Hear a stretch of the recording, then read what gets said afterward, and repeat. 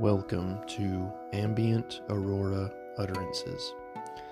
This morning, we are going to be looking at words that are present and relevant in the realm of politics. But before we do that, I just want to again say that if you have any suggestions on words or themes of words for this show, then you are welcome to send in those suggestions. Let's go ahead and get started this morning. The first word that I have selected for this morning's episode is quid pro quo. Quid pro quo. It's a noun, and it's spelled in three separate sections. First word Q-U-I-D, then P-R-O, then Q-U-O. And the definition is something given or received for something else. Also, a deal arranging a quid pro quo. In the early 16th century, a quid pro quo was something obtained from an apothecary. That's because when quid pro quo, New Latin for something, was first used in English, it referred to the process of substituting one medicine for another, whether intentionally and sometimes fraudulently or accidentally. The meaning of the phrase was quickly extended, however, and within several decades it was being used for more general equivalent exchanges. These days, it often occurs in legal contexts. So there you have the first word of the day, quid pro quo. Probably a word that you have heard thrown around in the realm of politics. The next word is probably a word that you have heard less so in modern day politics. At least it is for me until I stumbled upon it. And that word, or words, is pork barrel. And it's spelled exactly how you think it's spelled. First word, P-O-R-K, just like the pig, and then the second word, B-A-R-R-E-L.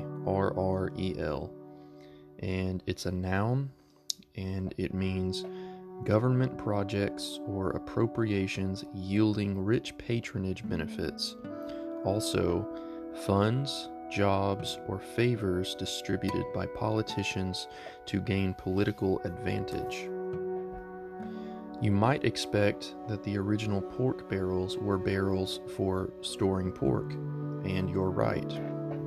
In the early 19th century, that's exactly what pork barrel meant, but the term was also used figuratively to mean a supply of money or one's livelihood. A farmer could, after all, readily turn pork into cash.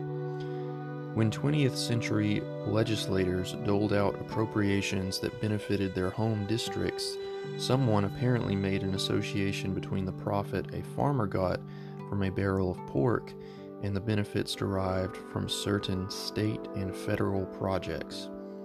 By 1909, pork barrel was being used as a noun naming such government appropriations, and today the term is usually used attributively in constructions such as pork barrel spending or a pork barrel project. So there you have a rather strange word or phrase that apparently is still used today in the realm of politics. And then the final word that I have selected for this morning's episode is duopoly. Duopoly. It is spelled D-U-O-P-O-L-Y. And it's a noun, has a couple of different definitions. First definition, an oligopoly limited to two sellers. Second definition, preponderant influence or control by two political powers. Modeled on the word monopoly, duopoly did not come on the scene until around 1920, about 400 years after its parent word. oligopoly, a market situation in which each of a few producers affects but does not control the market, was about 25 years old then and had established the English linguistic precedent for coinage by adding poly, and that's from Greek pollen, which means to sell. And this is and poly is a prefix denoting a number or amount.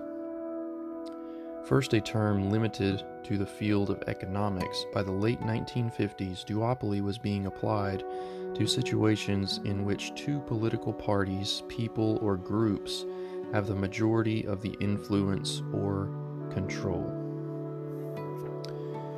So there you have 3 words for this morning's episode, all dealing with words that are used in the realm of politics, and even presently for pretty much all of these words. So next time, perhaps when you're watching a debate, or when you're just catching up on the news and you happen to hear one of these words, then maybe you'll think back on this episode and you can recall what those words mean. I hope that you've enjoyed this morning's episode of Ambient Aurora Utterances. Have a good day.